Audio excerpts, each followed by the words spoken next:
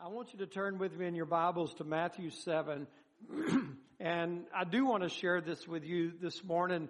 And the question is, does Jesus know you? This has been on my heart since COVID. These scriptures that I'm going to read with you today, some of it's a little bit familiar with you, but I wanted to bring it to your attention again because the Lord has given me just a little bit more insight on this. I can't get away from it. When God sent His Son Jesus into the world, He came so that we might have a relationship with God. It was not the intention of Jesus to have some huge evangelistic campaign where we could go into the world and get people to say the sinner's prayer. And we were able to say, at the end of the year, I saw 100 people give their hearts to Jesus. Or for a big time evangelist, we saw 50,000 people this year say the sinner's prayer. I mean, I'm not saying those things are bad and I'm not against that, but really it's discipleship. It's coming into this kingdom of God and it's being a follower of Jesus Christ. And that's what He wanted. He wants us to have relationship with Him. He wants us to have a relationship with His Father. And there's people all over America that profess that they know God. And what's unique about this passage of Scripture that we're going to read, it's never once brought up where, do you know Jesus? But the real question is, does Jesus know you? And that's the question here, because we might all say that I know God. Yes, I know Jesus. And it's wonderful if you can say that. But the most important thing is when Jesus Christ returns to earth, He will say that I know you. That's the greatest thing of all. And I want to talk to you about that for a few minutes this morning. And I pray you just allow the Lord to soften your heart. My heart is greatly convicted by this. And I'm grateful for the conviction of the Lord, because it just shows me it's the work of the Holy Spirit. And, the devil works through condemnation, but the Holy Spirit works through conviction, and He draws us closer to Him. So there's this verse of Scripture in chapter 7, verse 23. And Jesus said, "And then will I profess unto them, I never knew you. Depart from me, ye that work iniquity." That's quite a statement to make. And I don't think that's anything that people want to hear Jesus say to them.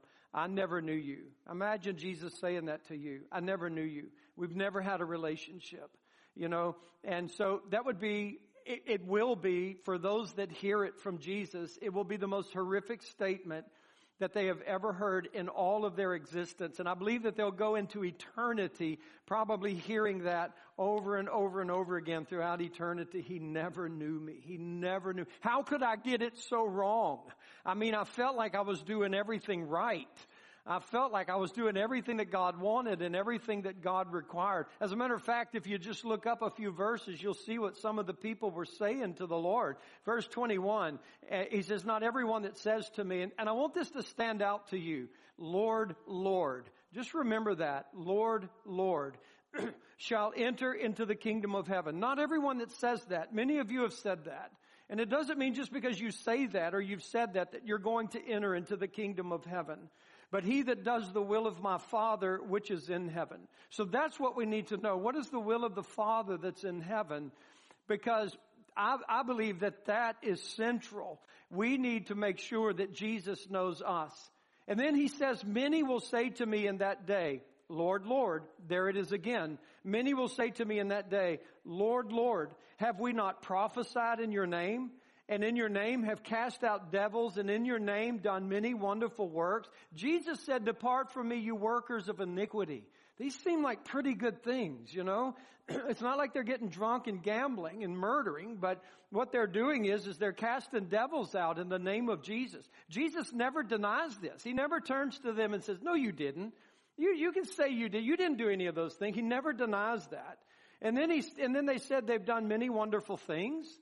And they prophesied in the name of Jesus, and yet Jesus is saying that they are to be removed from Him because He doesn't know them and that they are workers of iniquity. This is very startling to me, and I think it's something that I pray would be a work in your life, the Word of God just churning in your life regarding your relationship with God. I want to go back to verse 23. And I want you to understand that right after this verse, Jesus begins to say something like this.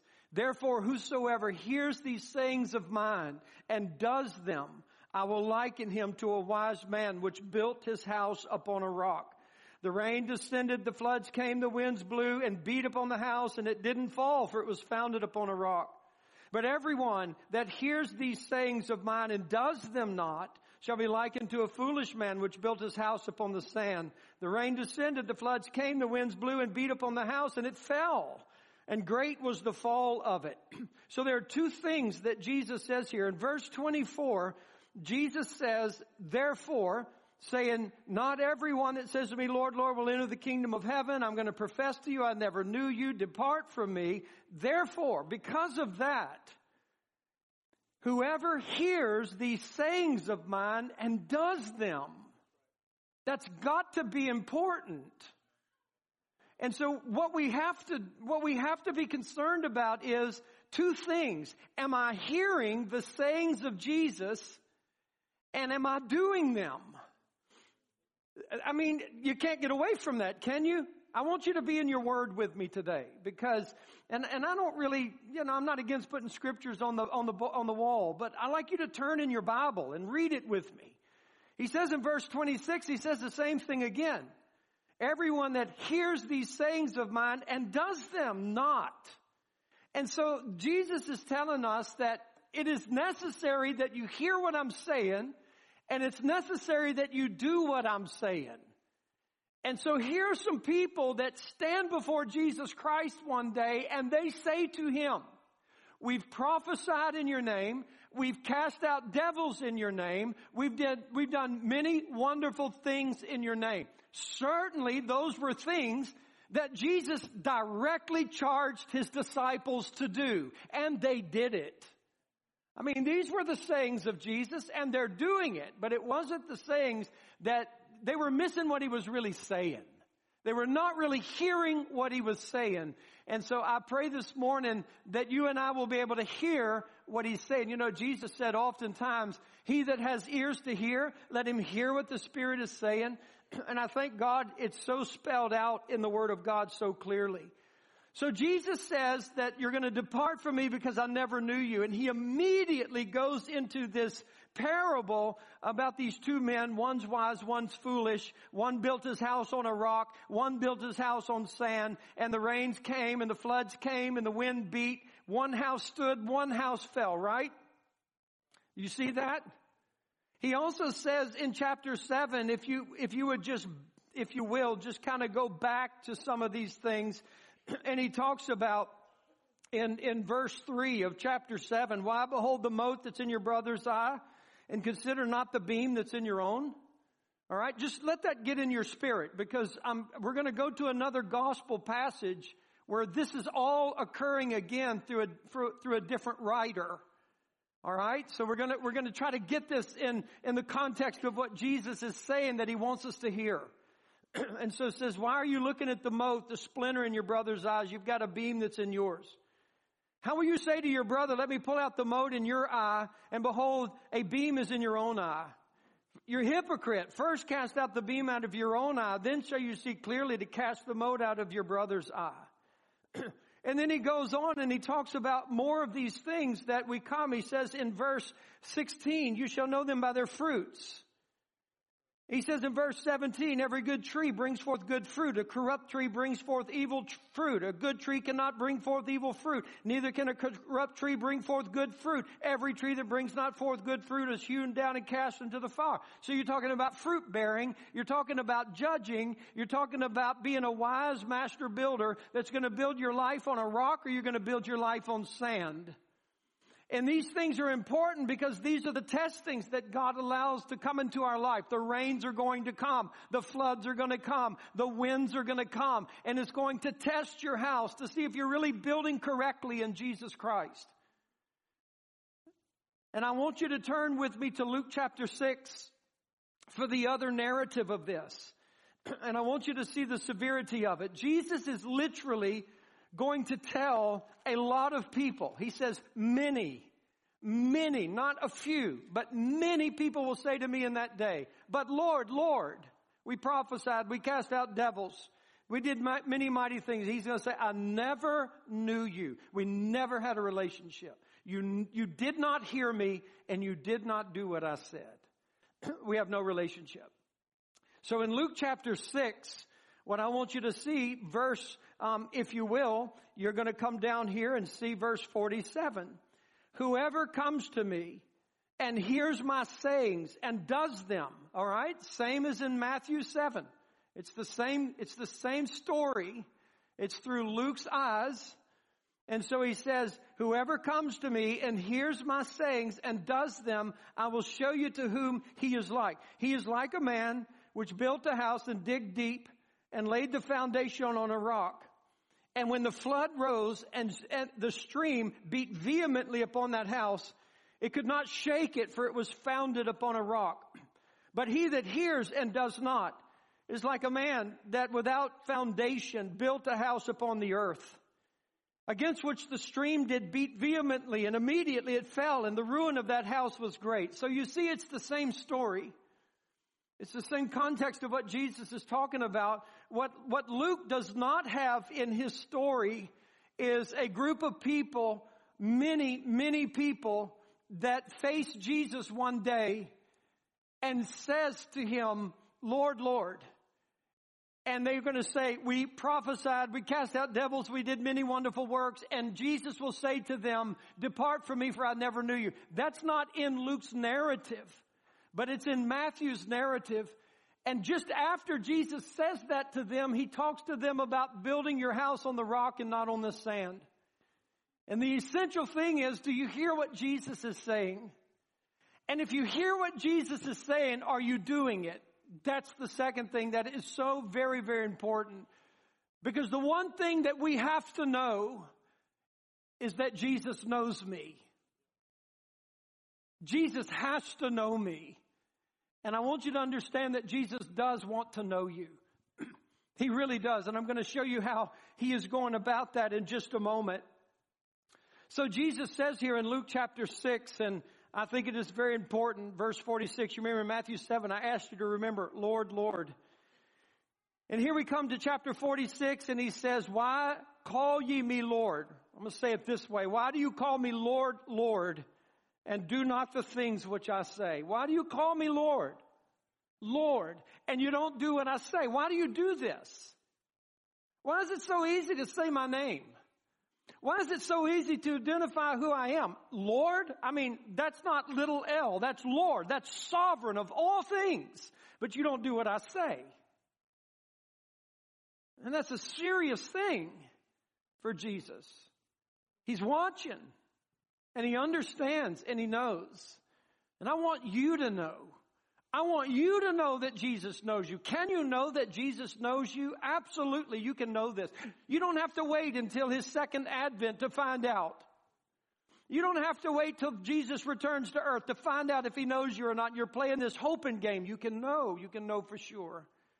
And there's some other things that are familiar in this passage of Scripture that are also in Matthew 7, verse 37 is another one. Judge not, and you won't be judged. Condemn not, you will not be condemned. Forgive, and you shall be forgiven. Talks about giving. A lot of times we just take verse 38 out of context and we like to use it for tithing or something of that nature. But verse 38 is a direct reference to verse 37.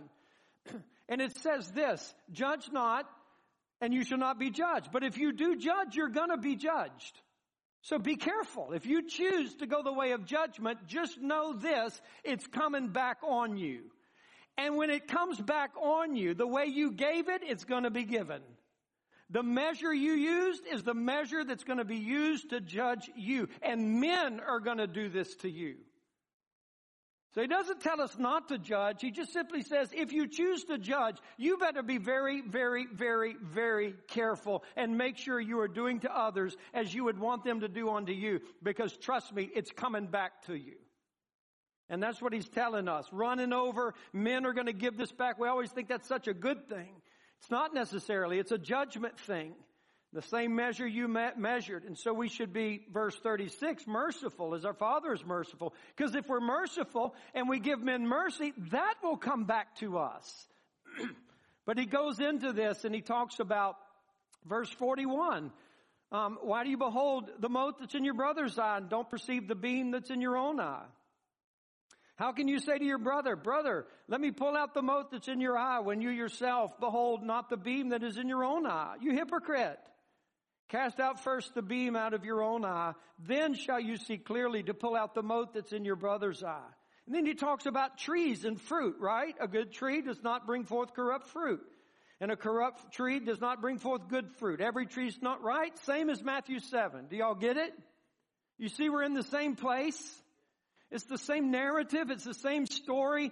And Luke even says, recording what Jesus said, he even mentions the comment about how important it is to hear these sayings of Jesus and to do them. To do them. So what are the sayings of Jesus? What is it that Jesus wants us to do?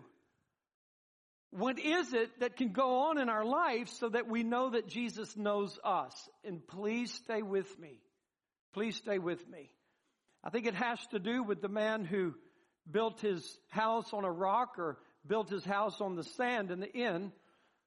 You can't tell the difference till the rain comes. You really can't. Both of the houses look nice. Both of the men are busy. Both of them are going about their task. The task might not be exactly the same, but houses are being built. Some people heard what Jesus said and they're actually out there doing it, building the house. There's another group of people who are building their house and they're prophesying and casting out devils and doing many wonderful works. And it looks really genuine. It looks really good. But a flood's going to come and it's going to show you the truth. It's going to show you the truth. So what is the truth before the flood comes? And how do we build upon a rock? And so Jesus says, why do you call me Lord and you don't do what I say?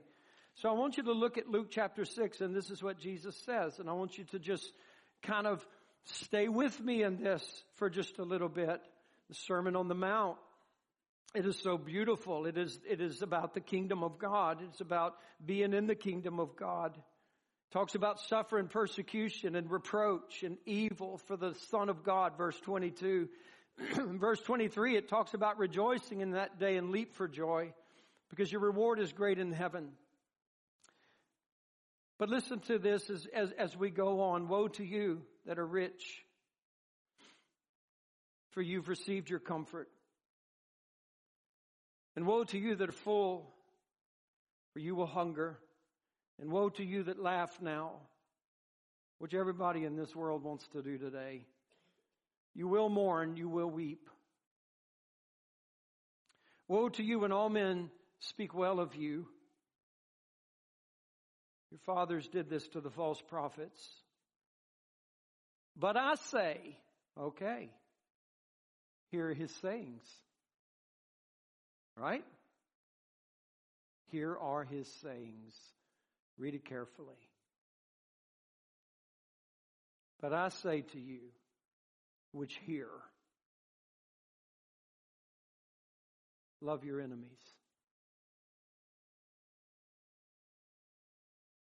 Do good to them which hate you. There's not a lot of people doing that. There are many, many, many, many, many people calling him Lord, but they're not doing that.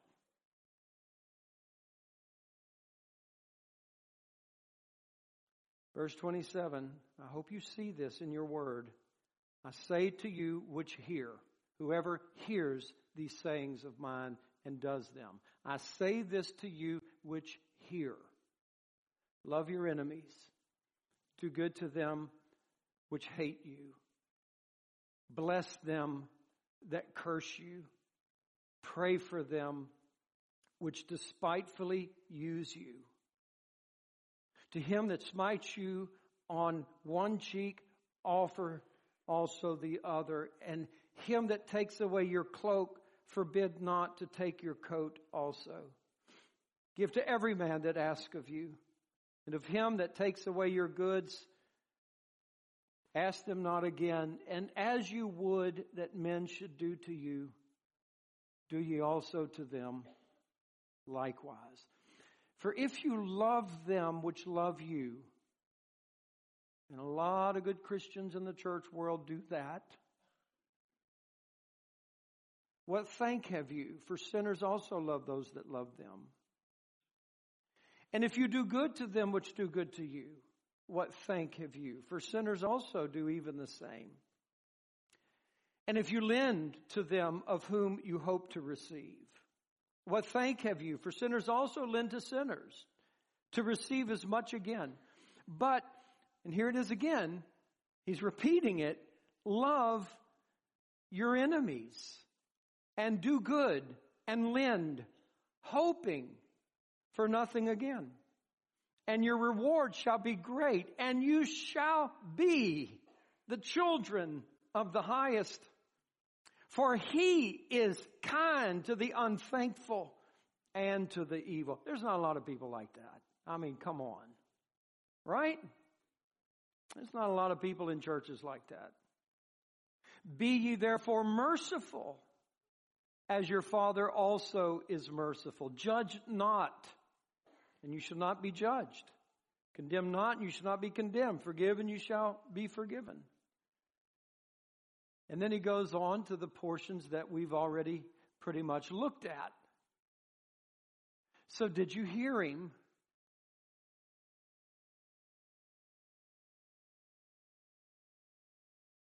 Are you doing it? The question that immediately comes to me is, how in the world do I do this? God help me.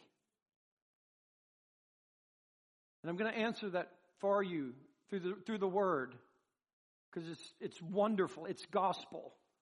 When you get the answer to this, it's gospel. It's good news. All right, so stay with me. The only thing I'm saying to you right now, out of all of this, the only thing I'm trying to lay out before you is this. Guys, there is a very serious day of reckoning coming. And there are going to be many people who say, Lord, Lord, to him, and he's going to say to them, I never knew you. Depart from me, workers of iniquity.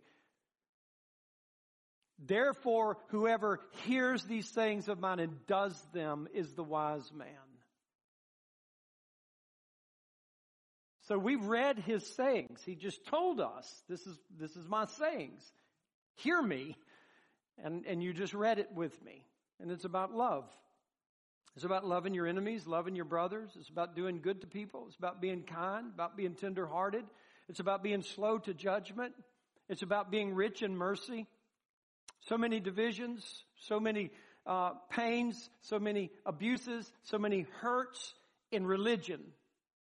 Because there's not many people doing what Jesus said. And in our day, I mean, just read 2 Timothy 3. In our day, this is really scarce. In our day. So let's look at it. What is it about this love? And how do we do it? So that we can know that Jesus knows us. And this is important for me. So I want you to go to 1 John. We're going to go back and forth from 1 John to John. Because John wrote the first 3 epistles as well as the gospel. And so we're going to examine some of the things that he says here. And so in 1 John chapter 2, we're told in verse 5, whoso keeps his word. John was there to hear Jesus. If you hear me and you do it, right? So John's saying in his epistle, whoever keeps his word, in him verily is the love of God perfected. Hereby know we that we are in him. Praise God.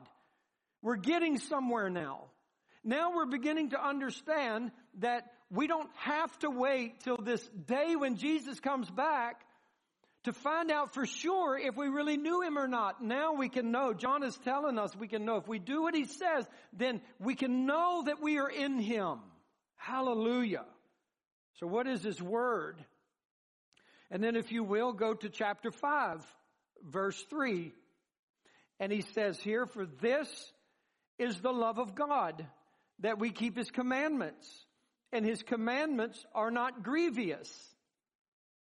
For whatsoever is born of God overcomes the world. And this is the victory that overcomes the world, even our faith. Who is he that overcomes the world? But he that believes that Jesus is the Son of God. And so he says, verse 3, this is the love of God, that we keep his commandments, and his commandments are not grievous. Okay, so what are his commandments? I sure don't want Moses telling me. I want to hear Jesus not Moses.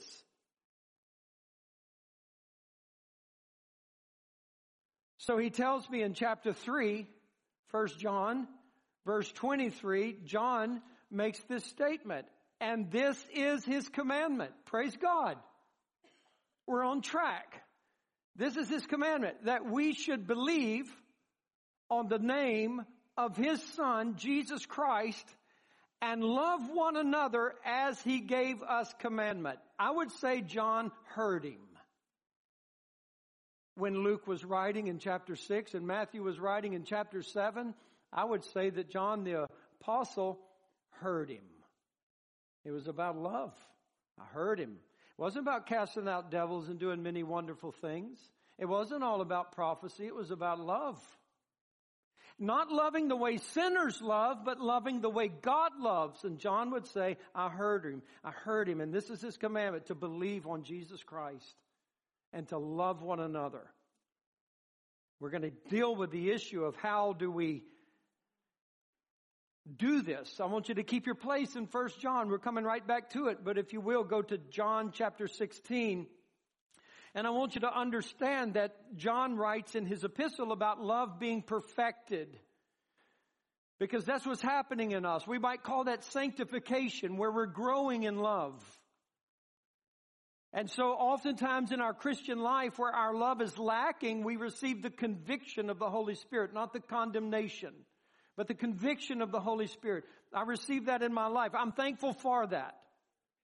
Some people might call that defeated living. I call that victorious living, that the Holy Spirit can point out to me, why in the world are you so angry with that person driving down the road? Good grief, you know? You have no idea what's going on with them. I mean, just this attitude that I have. And the Holy Spirit, He convicts you of your deals, you know? So He's convicting me of that. And I can own that, and I don't have to make an excuse for it. I can say, I need your love perfected in me. So I want you to see, it's not about perfection. What is His commandment? Believe in Jesus Christ and love one another. So it's not about perfection. Notice in John 16, verse 27, and I love this portion of Scripture. It says, for the Father Himself loves you because you have loved me and have believed that I came out from God. We're talking about knowing. Jesus said, I never knew you. It is a term of intimacy. It is to the degree that we say a man knew a woman in marriage. It is a term of intimacy. And so Jesus is telling us here, the Father loves you because you've loved me and you believe that I came out from God. That's intimacy. The Father is in an intimate relationship with you because you believe in me, Jesus Christ. But it's not about perfection, because obviously they didn't have perfection, and it didn't change the way God loved them, and it didn't change relationship of father and son.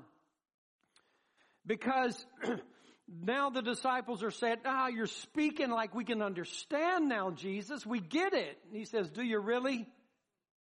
You really get it? And He says in verse 32, behold, the hour comes, and it's right now. I just told you that the Father loves you because you love me. Because you believe on me. The Father loves you. But right now, today, you are going to be scattered from me. You're going to be embarrassed of me. You're going to hide from me. You're going to be scattered, every man to his own, and will leave me alone. But I'm not alone because the Father is with me. And I'm telling you this so that in me you'll have peace. In the world you'll have tribulation. You're not perfect people, but God is perfect. And this God loves you with a perfect love. And because you believe in me, my Father loves you. And right now, my Father knows that every single one of you are going to abandon me, but He still loves you because you believe in me. And because you believe in me, you're coming back. And you'll be faithful and you'll be loyal to me. So I want you to continue with me. And I want you to see in John 13, verse 34, making a little transition here. I just want you to stay with me Talking about if you hear my sayings and if you do them, right? Verse 34, chapter 13, a new commandment I give you. So this is something new. It's coming from Jesus. Not from the old Mosaic commandment. This is coming from Jesus. A new commandment I give you, that you love one another as I have loved you, that you also love one another. By this shall all men know that you are my disciples, if you have love one to another. I love love.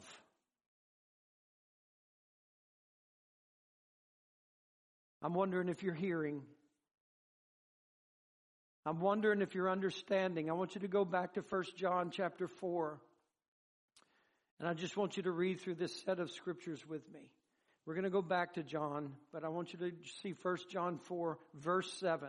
Now, let's just read this together. I'm just going to read through this chapter together, and I'm going to talk to you as I go through it with you. But listen to me. Beloved, let us love one another, for love is of God. And everyone that loves is born of God and knows God. Scratch the love of this world. Scratch the love you've witnessed between humans. Scratch the love you've seen in Hollywood. Scratch whatever love that has come to your definition. This is the new love.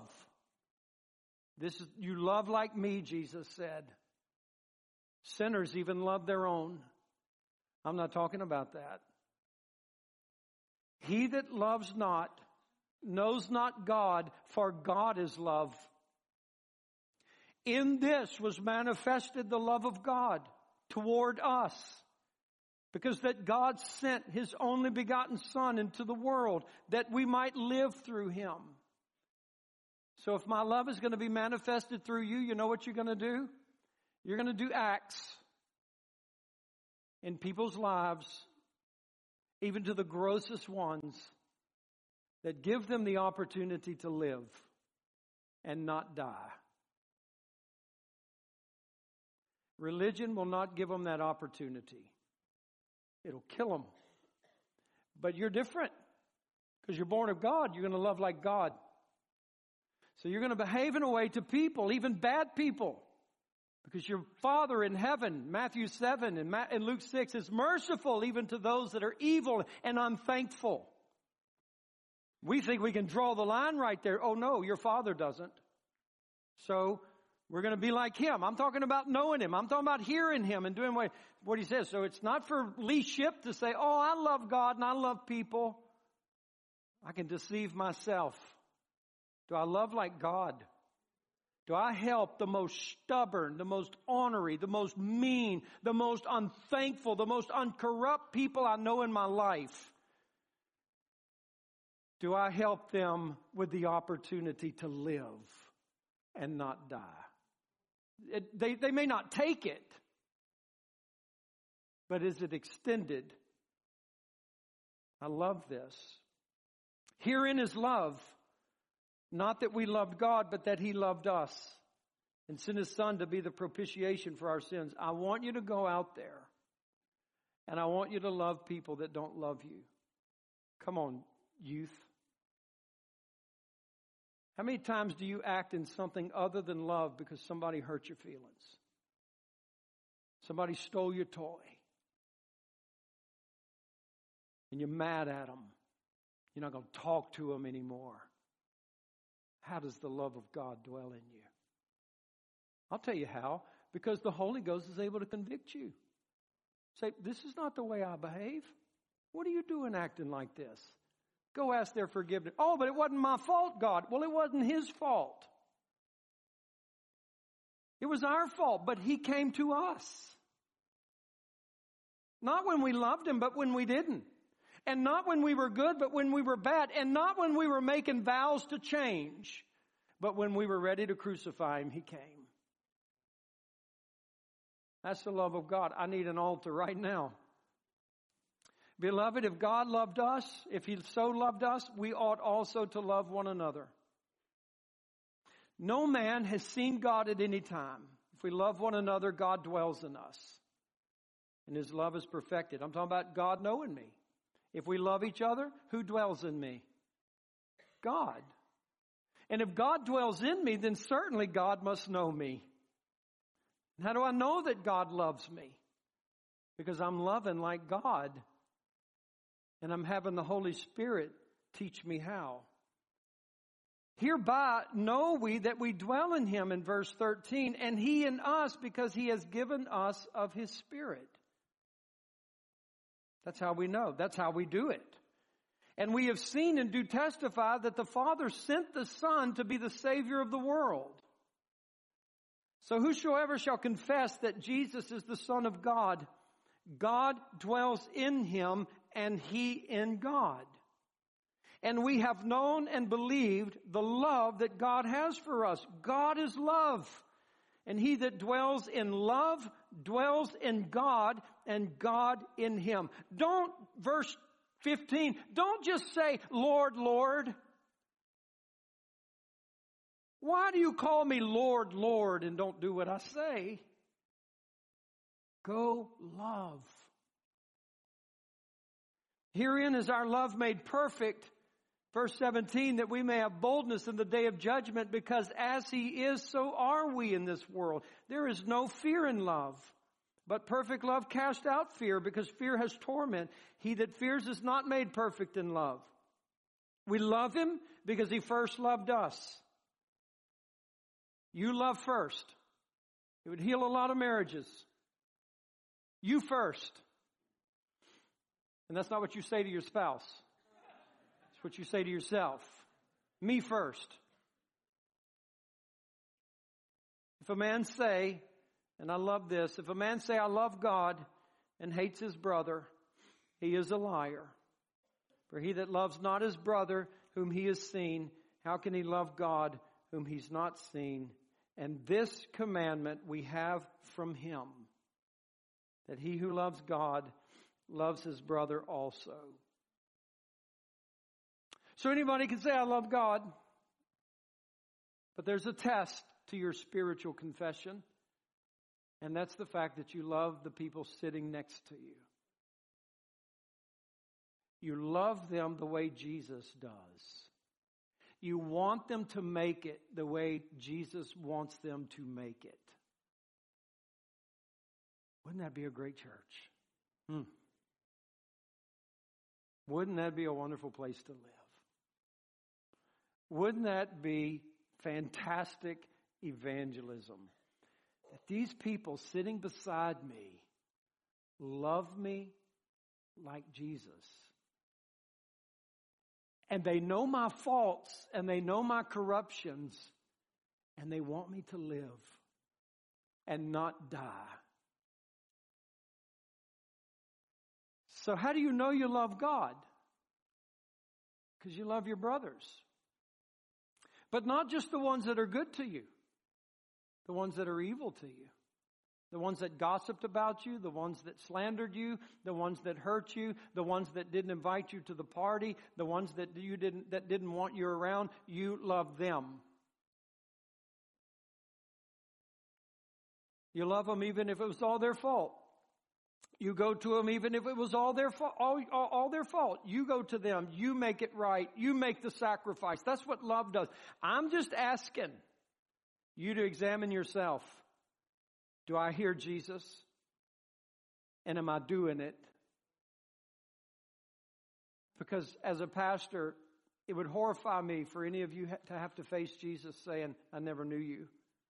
So in 1 John chapter 1, talking about love and hate, we love this. He says in verse 6, if we say that we have fellowship with Him and walk in darkness, we lie and do not the truth. But if we walk in the light as He is in the light, we have fellowship one with another, and the blood of Jesus Christ, His Son, cleanses us from all sins. So if I claim that I know God and I walk with God and I have a relationship with God and I love God, but I walk in darkness, then I'm not in the truth. But if I'm walking in the light as He is in the light, we have fellowship with one another. So what is walking in light and what is walking in darkness? It's found in chapter 2.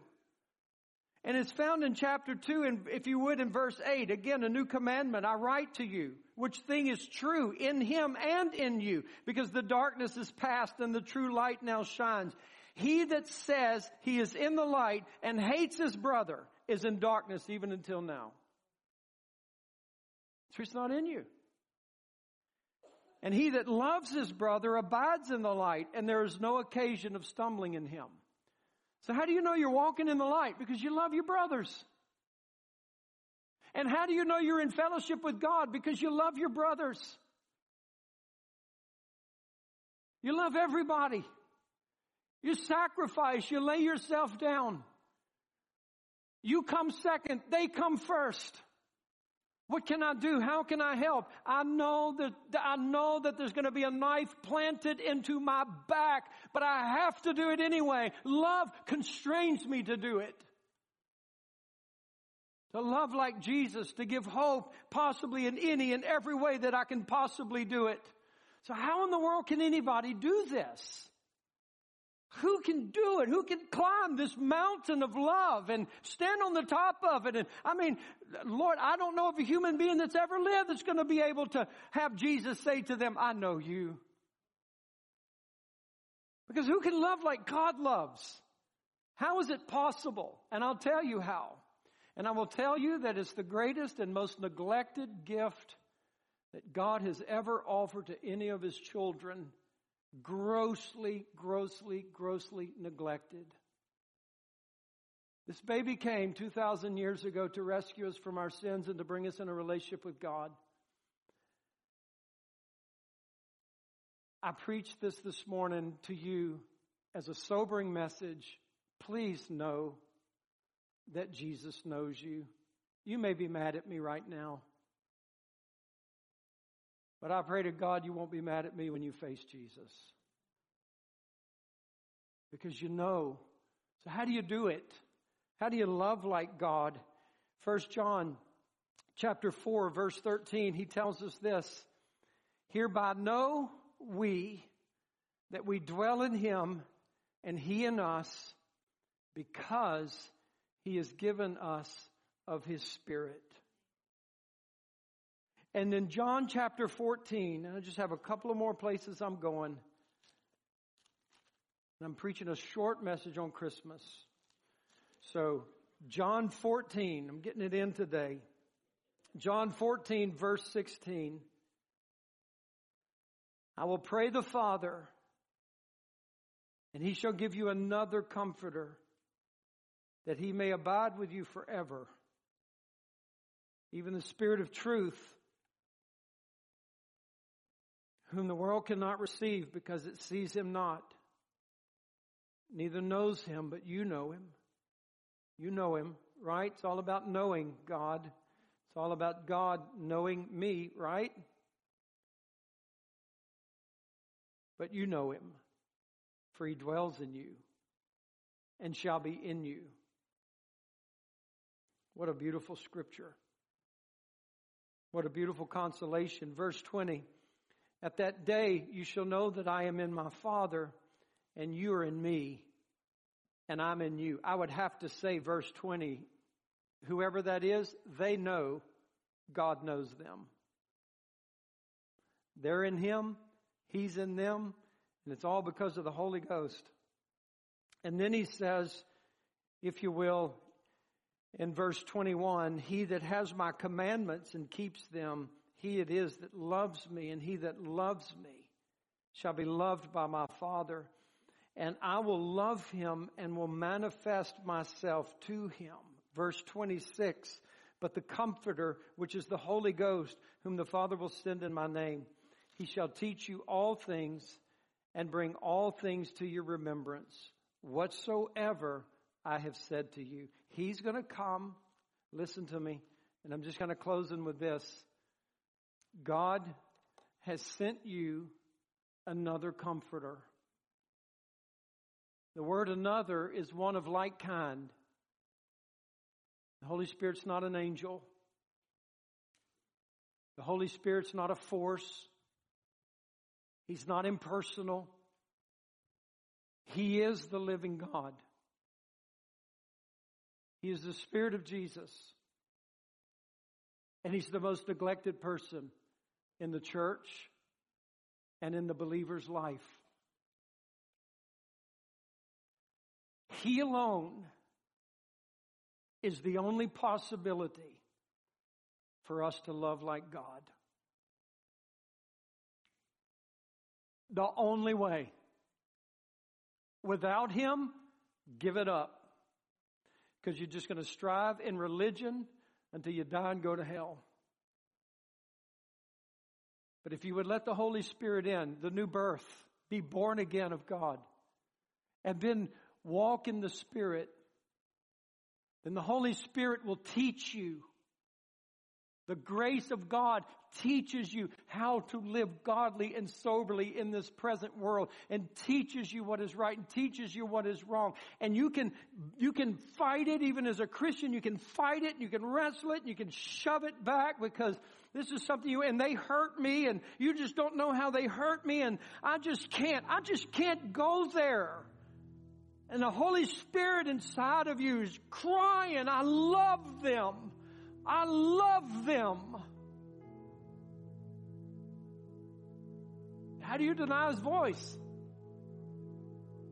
How do you deny His cry?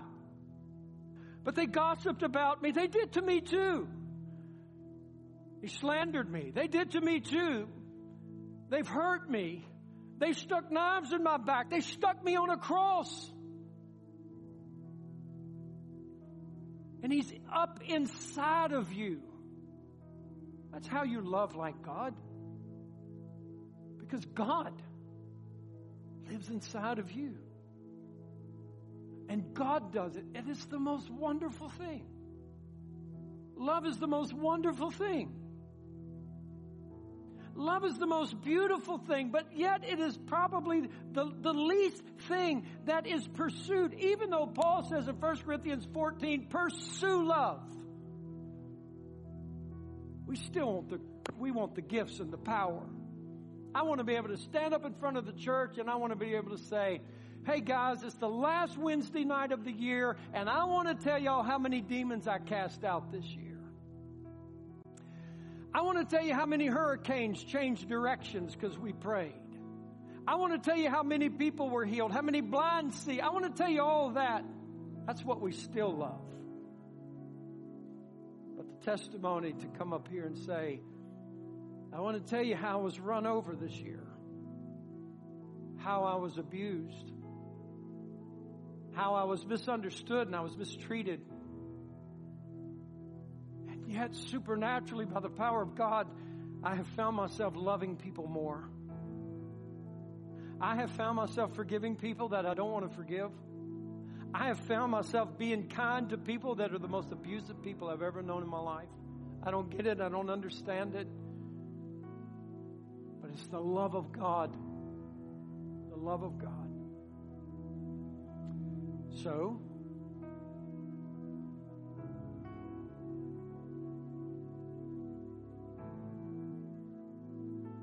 I love you.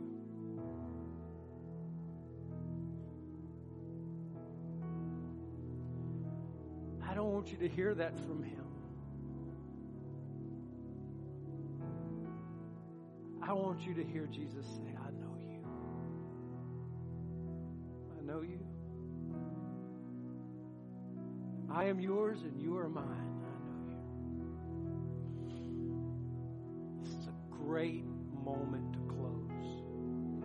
I know that the Spirit is pushing me to one more thing. Because there's some of you that are living in such a confined cage. You won't even let God in. And the only reason you can love like God is because you let God love you. Amazing what God put in Tanya's heart.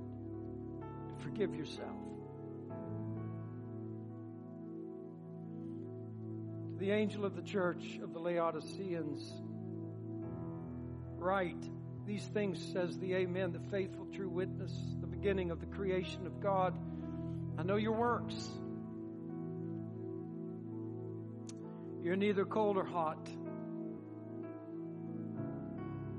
You have a numb heart.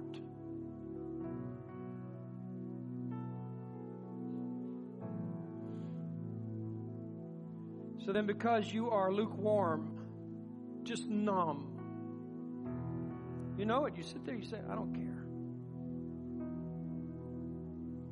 I just don't care.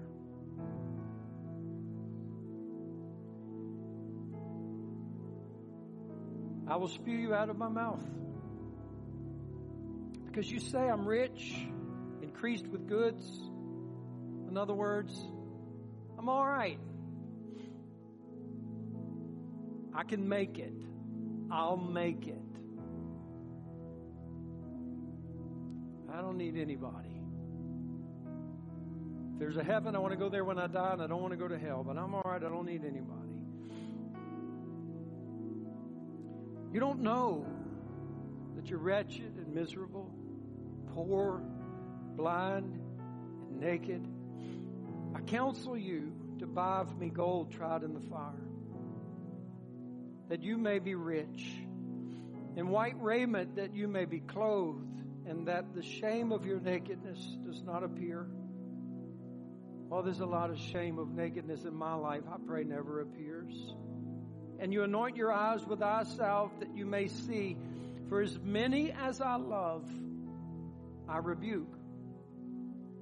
So don't ever think love means no judgment. It just means when love is left with nothing else to do but to judge, it's going to do it very carefully. As many as I love, I rebuke and chasten. Be zealous, therefore, and repent. Behold, I stand at the door and knock. If any man hear my voice and open the door, I'll come. I'll come into him, and I will sup with him, and he with me. And he will overcome, and he will sit with me in my throne, just like I overcame, and I sat with my Father in his throne. So this loving God knows where you've been. Some of you that are so hurt, it's practically impossible for you to love because you don't trust anybody.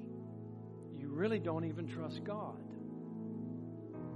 So God's kept it an arm's length. Oh, but he's trying every day, every night. Who is it? It's the Lord. I see you. You say you don't need me. Your heart's numb. You don't care about anything. But I see you behind that door, and I know that you are miserable, and you're wretched, and you're poor, and I see it. And all I want to do, if you will give me permission, because you know God can blow that door down, but he won't. If you will open that door, I will come in, and you know what I'll do? I'll sup with you. I'll fellowship with you. I will make you an overcomer. But you built walls. Somebody's hurt you. Somebody's abused you. A pastor failed you. Every pastor you ever have in your life will fail you.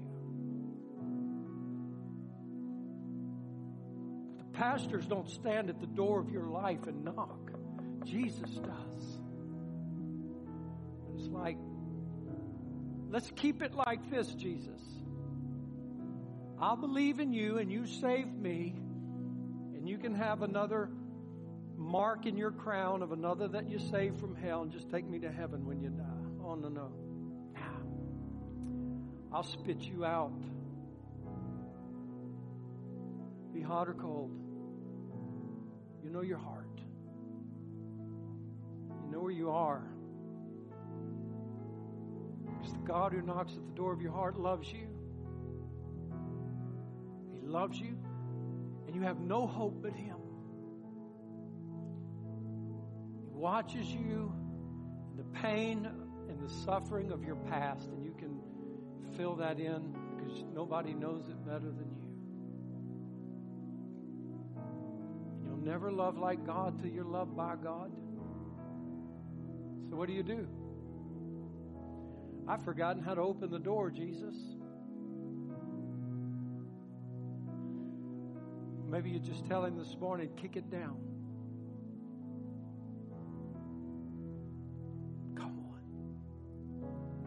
Come on. I don't want to be miserable. I don't want to be poor. I don't want to be blind anymore. I don't want to walk in shame anymore. Come in and take this heart, and with the power of the indwelling Holy Spirit in my life, massage my heart back to fire. Guys, it has been, I say this in the name of Jesus Christ, it has been too long since you have been intimate with my spirit. And you know it. And I didn't come to give you a nice turkey.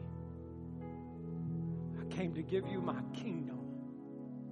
And I came for you to dwell with me and know me and be like me. And show the whole world how I love. Because I love you that way. That's what I came for. That's what I want to do in your life. I ask you to run to Him. Father, in Jesus' name, make us apostles of love. Oh, beloved, you've got to have the Holy Spirit. It's been too long since you've known the fire. It's been too long since you've known the passion. But He's not against you. He doesn't raise His fist against you. He doesn't raise His hand to slap you. He just knocks and says, if you would, I'll revive you. I'll fill you. Isn't it wonderful that the commands of God are the enablements of God? I want you to love like me, so I'm going to give you me. And He'll do it. And He'll convict you. He'll help you. He'll teach you how to love. And that's how you know you're in me. And that's how you know I'm in you. It's because you love one another. Hallelujah. How beautiful is love. There's no fear in love. So let Jesus heal your past. Let Him heal your abuses. Let Him heal your pain. Quit fearing the light. What if God sees me for what I really am? He sees you for what you really are. And He loves you.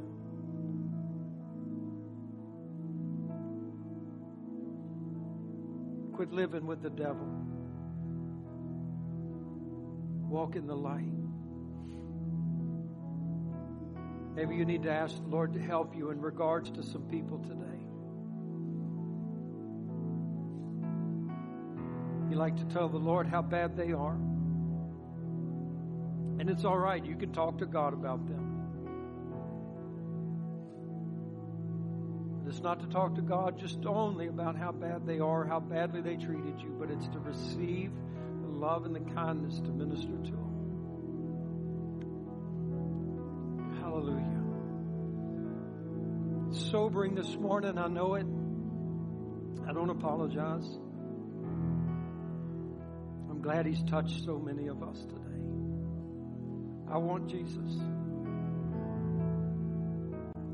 I want to love like Jesus. I want the Spirit of God in my life.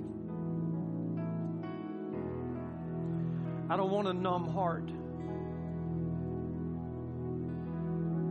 Come, Lord. Come, Holy Ghost. Come, Lord. Come, Lord. Come to me. Come to me, Lord. Come on, raise your hands. Lift up your voices. Begin to ask the Lord. Your tears aren't going to change anything. Tears will change nothing. Start talking to God. Start praising Him. Start worshiping Him. Start repenting. Confess your sin. Well, I've done this 1,000 times. All right, we'll repent of it this time. Believe Him. Go on. Go on from here. Come on, lift your hands, lift your voices, lift your prayers. In this altar, lift your prayers. What do you want God to do for you? Talk to Him. Tell Him. Tell Him. You want to be filled with the Holy Spirit? Open your mouth and just begin to praise Him. Begin to rejoice in the Lord. Shake off your depression. Shake off your garments of mourning. Put on the garments of joy. Put on the new man. Just rejoice in the Lord.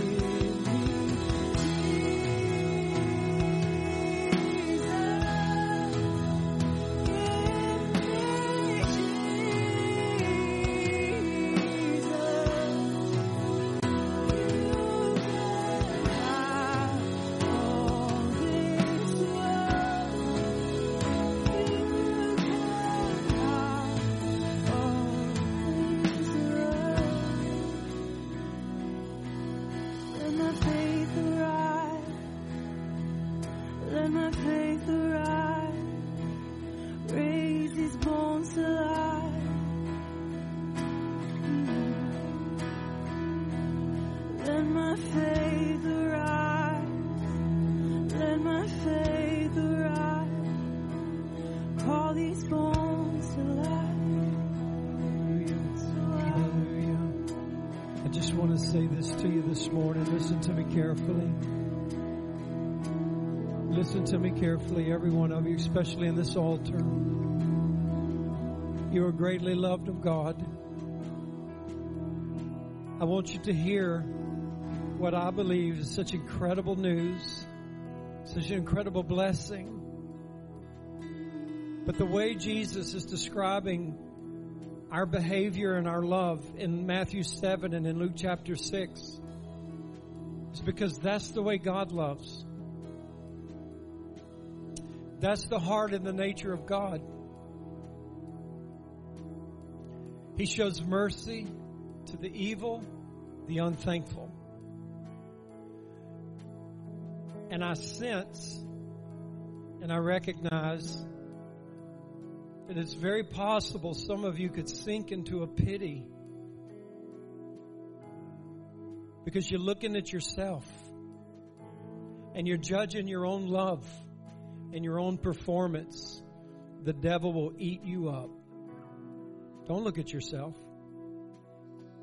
You look at your Father. You look at Jesus. Because first of all, before you go out here and change the world, you just need your Father to love you. He told us to love the unlovely, to be good, to be kind to those that have not been good or kind, that have been abusive.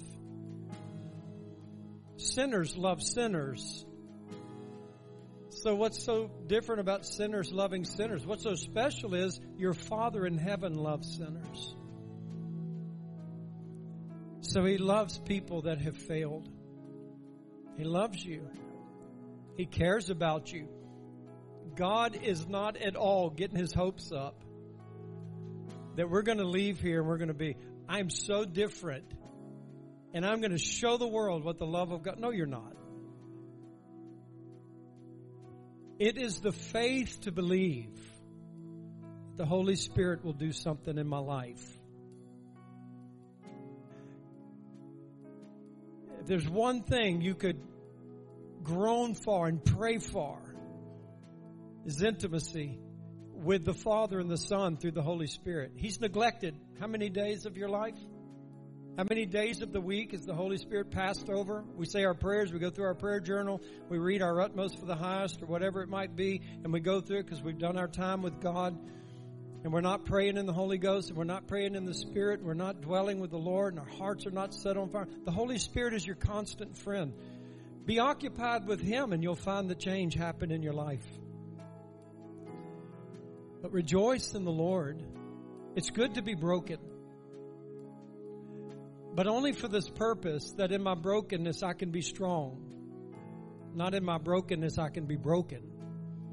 And don't sink into pity, but rest in the Holy Spirit. Let Him come to you and be able to rejoice in the Lord. I was beat every day of my life because I was really bad. And I would go to my Father after He would just put me in my place. And He would take me up into His arms. He'd love me. And it was done. I was healed. Our relationship was great.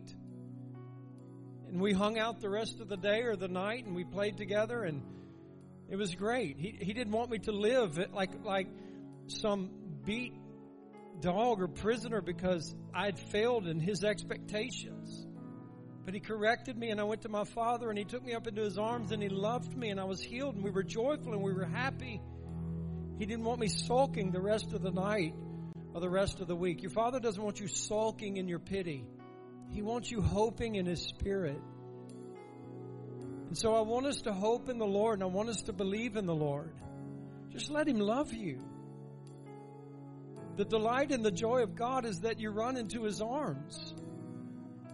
One of the most beautiful pictures we have of a child of the Father coming to the Father after a A season of sin was that the father throws his arms around him and puts a ring on his finger and a robe on him and shoes on his feet and kills the fatted calf and throws a party and a celebration. There's music and there's joy.